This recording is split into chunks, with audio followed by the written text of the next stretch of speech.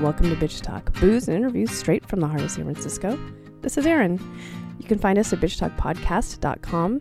You can also find us at our new home at bff.fm. This is going to be a fun conversation. I got to interview the director of the upcoming documentary coming out called Ask Dr. Ruth. His name's Ryan White. I got to see this film when it premiered at Sundance a few months ago, and I loved it so much. And Dr. Ruth was actually in the audience and helped with the Q&A.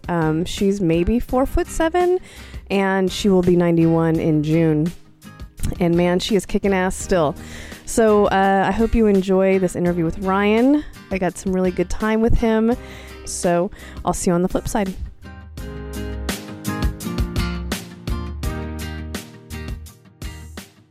We are here in downtown SF right now with the director of Ask Dr. Ruth, Ryan White. Ryan, welcome to the show. Thank you for having me. Of course. I have to admit, I saw the screening at Sundance. Oh.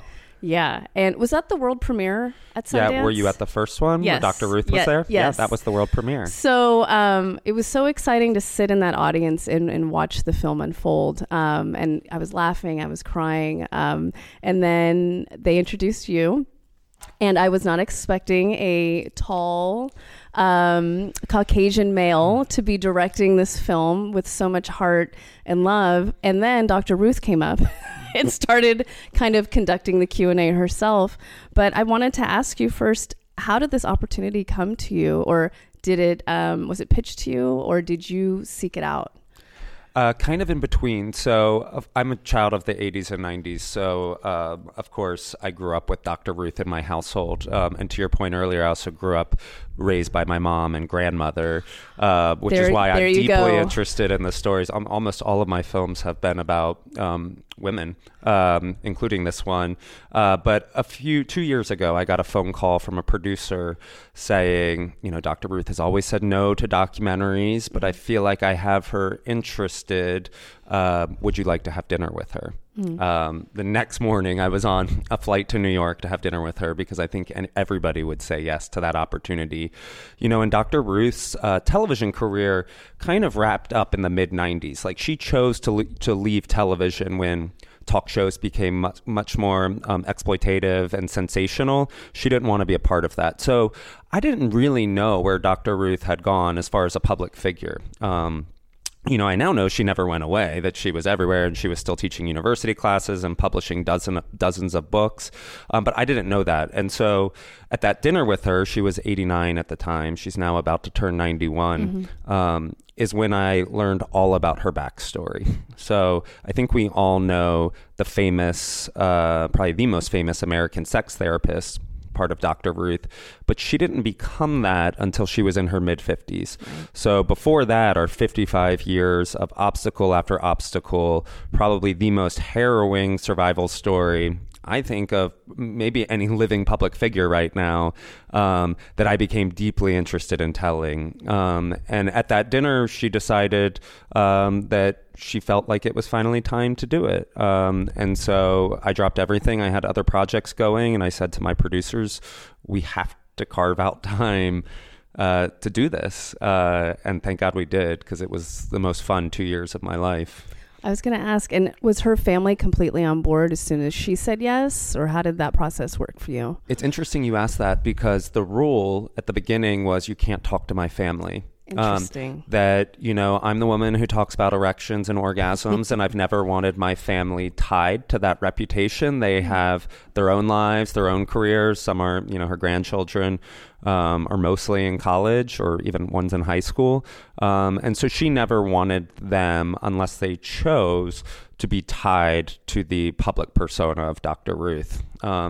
And so that was the rule at the very beginning. And me as a documentary filmmaker, I kind of love those types of rules, because then they're a challenge to try to persuade somebody why it's worth it. And I think you have to sell them. Yeah. And I think if you're an ethical filmmaker, for the most part, you're doing it for good reasons. And at some point, Dr. Ruth came to the conclusion that that her family's view of her would be an important part of the documentary. So The first time I met the family, which are her 2 kids and her 4 grandkids, and both of her kids are married, so her 2 children-in-laws, they invited me to go to Switzerland with them. They were going on family vacation to Switzerland, which is where she ended up after the Nazis took power in Germany. She ended up in an orphanage in Switzerland. So it was a pretty full-on way to not only start shooting with Dr. Ruth, because that was one of our first shoots, but to also get to know an entire family who are understandably protective of their mom, and want to make sure that if a documentary is being made, that it's not, going to be anything non-representative of their mom. But now, I adore her family. I think you've seen the film. Her kids and grandkids are all a part of the film. And I think their perspective on Dr. Ruth as someone who went through such a painful past and is relatively shut off from that painful past was immeasurable, to get to have her daughter and son weigh in on what it was like to have a mom who never talked about what she went through. Because I think, ironically, most people would think Dr. Ruth, who's so talkative, so loquacious, you would think she talks about this from morning till night. And a therapist, right? And a therapist, ironically. Yeah. And a relationship therapist. Right. You would think that she's in tune with all of the emotions of her past. And it's not something that she likes to touch or has ever really touched in her lifetime. Mm-hmm. Of the stories that she told you at that dinner, what were the most surprising to you or enlightening? Well, I found out at that dinner that she had kept all of her diaries from her childhood. And so as a filmmaker, you're constantly doing the calculations in your head of, I knew the archival from the 80s and 90s was going to be amazing because I grew up watching that. I knew right when I met her that the footage of her as an 89-year-old and 90-year-old was going to be amazing because the woman doesn't stop. Well, she wanted you to catch her on film walking fast. Walking fast. She's still teaching 2 university classes. She published 3 books while we were making the film. The woman does not stop. And so I knew that was going to be very lively. But when I knew the past was so harrowing, but I was nervous about how we would bring that to life. And once I found out that Dr. Ruth had kept all of her diaries from the age of 10 till 25 years old, and that we had her real voice day to day talking about what she was going through, as she left Nazi Germany, as she ended up in an orphanage in Switzerland, as World War II ended and she ended up being sent to Palestine, the Israeli War for Independence, all of these things where we could go back to the dates and read what she was writing. For as a filmmaker, that was a slam dunk. Yeah. I knew that I was on board then because it was the third part of the story. I knew we had the 80s and 90s. I knew we had the modern day.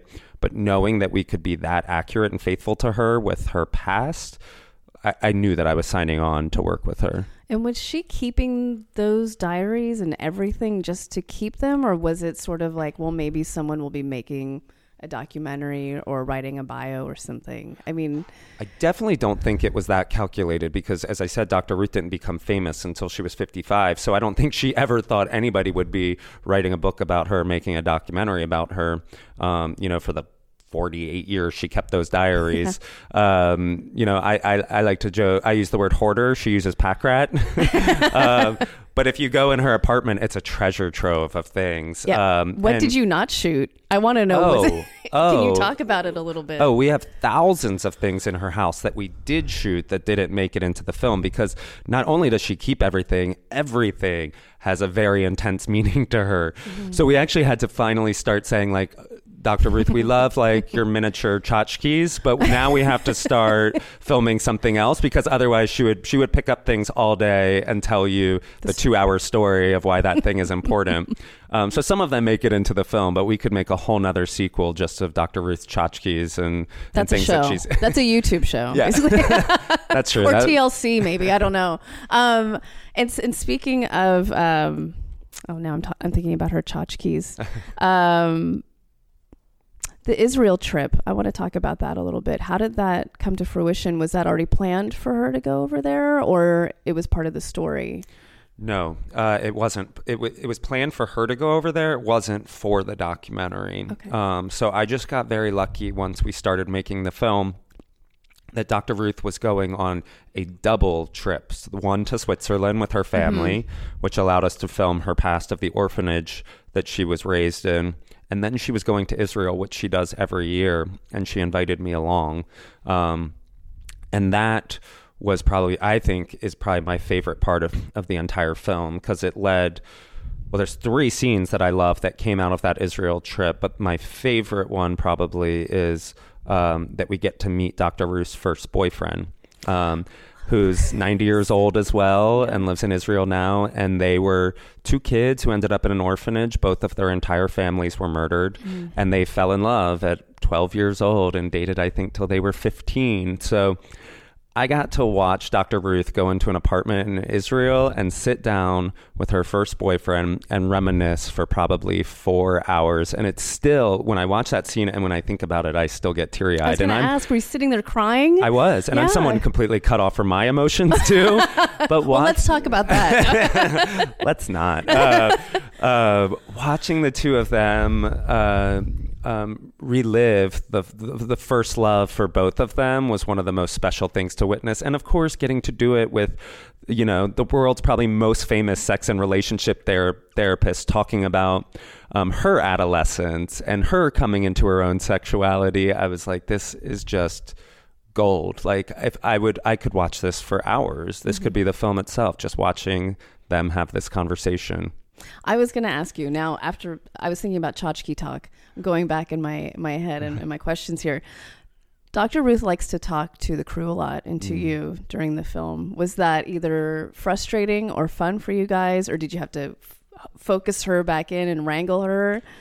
It's interesting because I've never made a film that really breaks the fourth wall that much. Most of my films, I try to keep out of them, and I try to stay like an arm's length from the subject, at least as far as the audience perceives it when they're watching it. It was my editors. I had an amazing editor named Helen Kearns, who very early on, and Rej Cabrera, who said, like, this has to be a part of the film. It's the most revealing part of her personality, how she's not willing to pretend that cameras aren't there, which is kind of like the first thing you say in documentaries, right? It's like, oh, we're going to be here, but don't worry about us. Pretend we're not here. Yeah, just live your day-to-day life. And that's always very awkward for everyone. But Dr. Ruth isn't even willing to pretend to participate in that. So I think it's the opening scene in the film where I think she speaks to 4 different people on our crew in the opening scene. She's offering cookies to one. She's making sure that one heard her shout out on Alexa, that the Alexa knows who she is. Alexis. Alexis.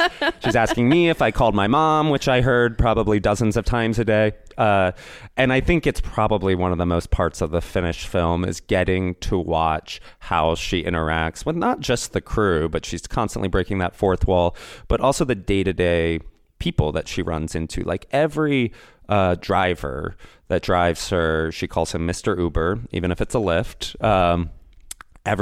She gets that person's life story by the end of the ride. Every driver that we've had for film festivals, even I was in Washington, D.C. with her a couple days ago at the D.C. premiere, every driver is given a ticket to come into the film so that they can watch it. And then, of course, as we come out, there's no driver to get her home because the person's coming out with us. Right. But that's how she connects with people. It's a genuine, real passion for human connection. And I think a lot of that comes from being deprived of all of the relationships in her life that she lost everyone, her family and friends. And so she had to rebuild her entire family. She had to regrow all of these friendships. And so I think I've never met someone who's so, and as a documentary filmmaker, I kind of pride myself on a curiosity in people, like a genuine curiosity. I've never met someone like Dr. Ruth who's so genuinely interested in the lives of every person she encounters. She's a force. Going back to the Q&A at Sundance, I love that she basically ran it, and I love that didn't she introduce every person on the crew or have them or want them to talk? Yeah. Want to talk about her saying that she wasn't a feminist and she doesn't talk about politics, but at Sundance she announced that she is a feminist and that she was not happy with what was going on in our world today. So I don't know if you want to talk a little bit about that now. Yeah. It was a revelation or... Yeah, so Dr. Ruth has never self-identified as a feminist, which is ironic, I think, to a lot of people because she was on the forefront of a lot of the female sexual revolution, whether that's women's right to choose or consent or empowering female sexuality. So we have a scene in our film where her granddaughter, who's a huge self-avowed feminist, is talking to her about it. And that was a scene, you mentioned that I'm a white male director. I think directors get a lot of credit for being the authors of the film, but you have to remember there's a lot of people around us working on the film. And my producer, Jess Hargrave, and my editor, Helen Kearns, and our consulting editor, Kate Amend, who's actually made a film about feminism in the past few years. I let them decide on that scene, how it was edited and whether we included it or not. Because I did it, I as a man and a self-described feminist man, I just didn't know how that scene would be perceived. Interesting. It's a tricky scene, and I've been really thrilled with how audiences have latched onto it in some way. To your other point, and it's because people assume that she's just a feminist and she's out there and she's radical, but she isn't really. Yeah, and as she says, I'm old-fashioned, I'm a square, yes. I come from a different generation. Yes. And so, and her granddaughter at the end of the scene gets her to admit that she's a non-radical feminist. And yes. that's kind of where they meet in the middle. But Dr. Ruth also, in her personal life, of course, she's somewhat political. She votes in every election. She takes that very seriously because she was a refugee to the U.S.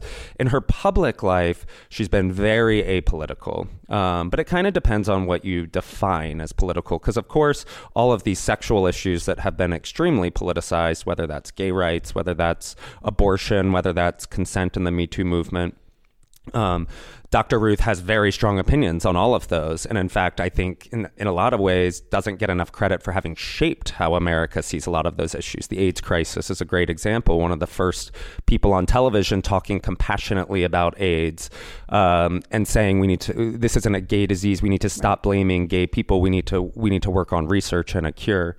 But she keeps politics out of that public persona because she keeps out electoral politics out of that public persona because she doesn't want to alienate any patient or anyone calling in for advice that might have a political persuasion, religious persuasion.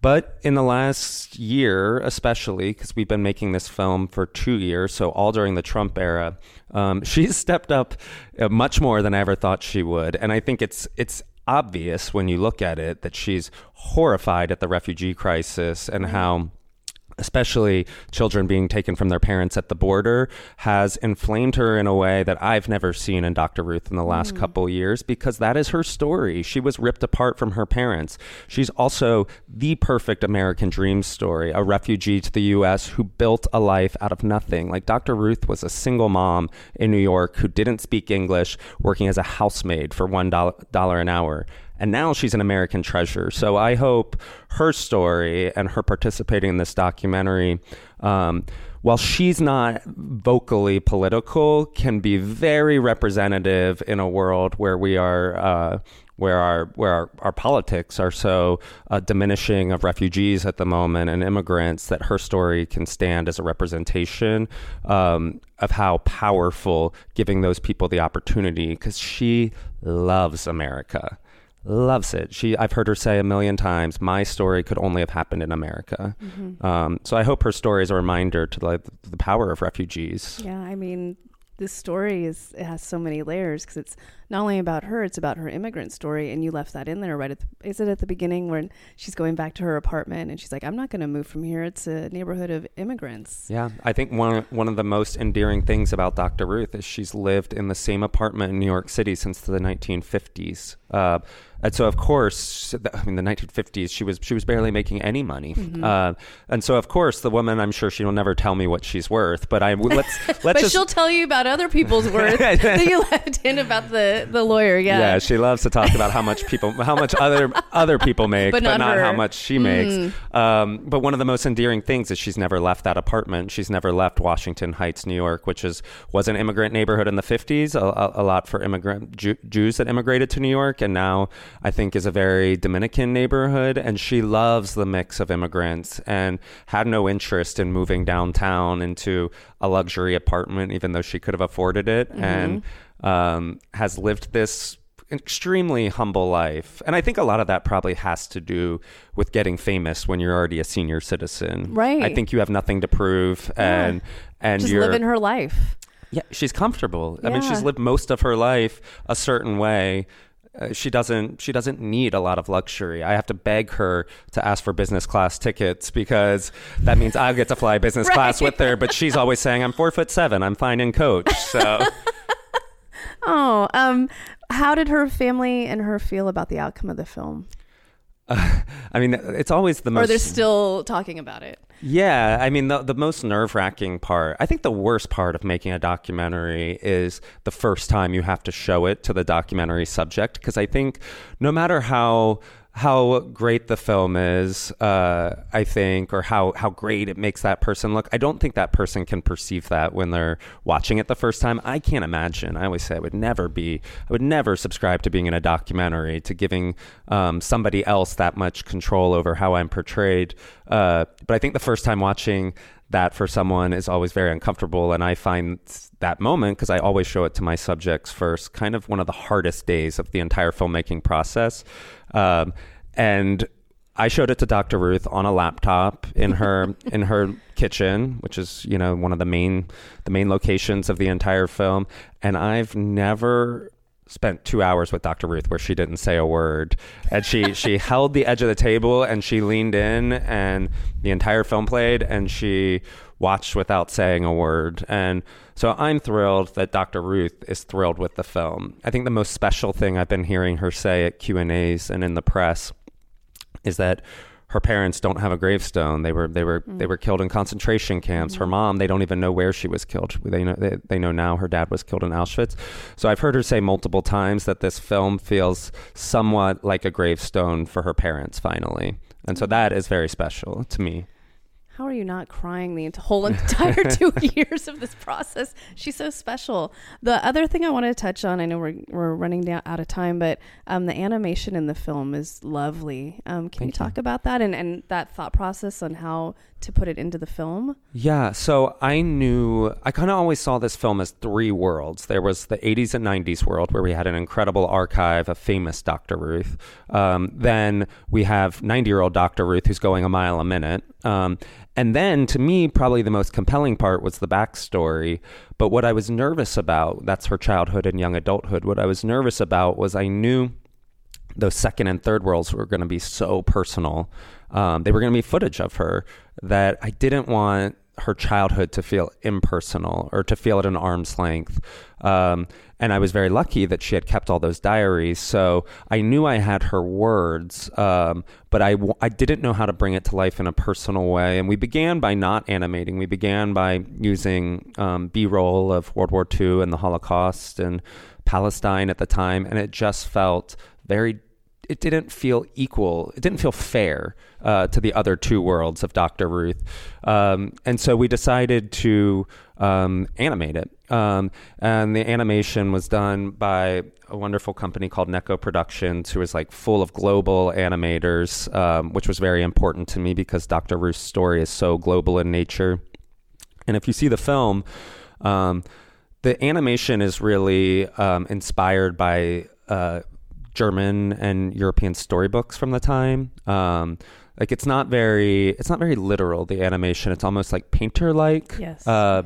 And it was very important to me that the animation be that it looked like her. So you actually see the first time you see an animated shot, it actually dissolves from the one photograph of Dr. Ruth as a child to an animated version of her, and then you're kind of in that world.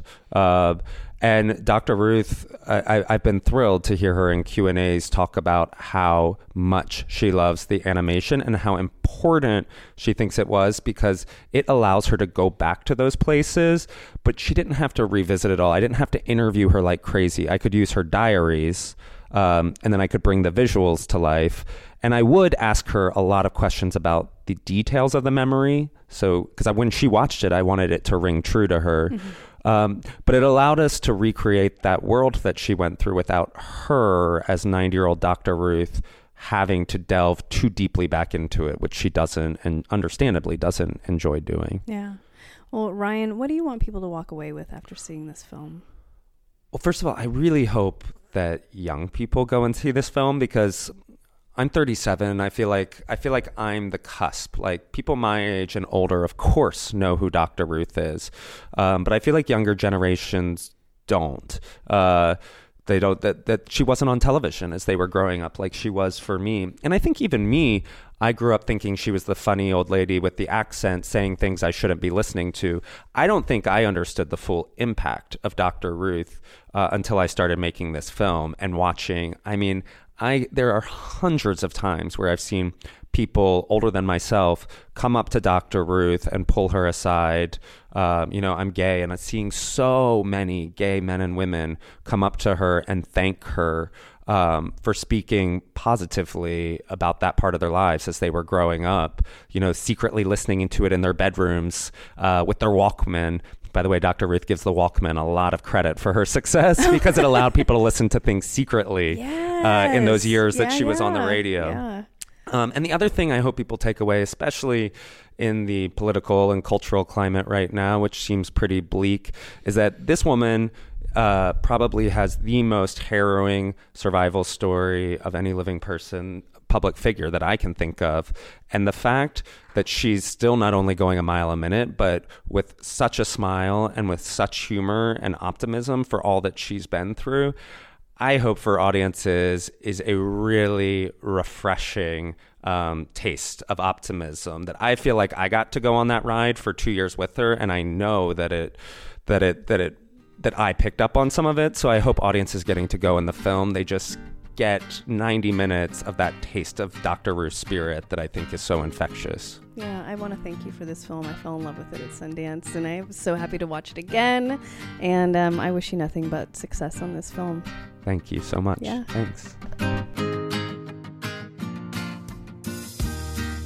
That was director Ryan White of the film Ask Dr. Ruth. Hope you enjoyed our conversation. Ask Dr. Ruth actually releases in theaters May 3rd around the country, and it will be found on Hulu as well later this summer. So please go and find it and support it, and maybe show a younger person the documentary, because I don't know too many young people of a certain age or past a certain age that know who Dr. Ruth is. So please watch this with them and introduce Dr. Ruth into their life. She's a special lady. Just remember, you can find us at bitchtalkpodcast.com, and you can also find us at our new home at bff.fm. So thanks for listening, and we'll see you later. Bitch, please!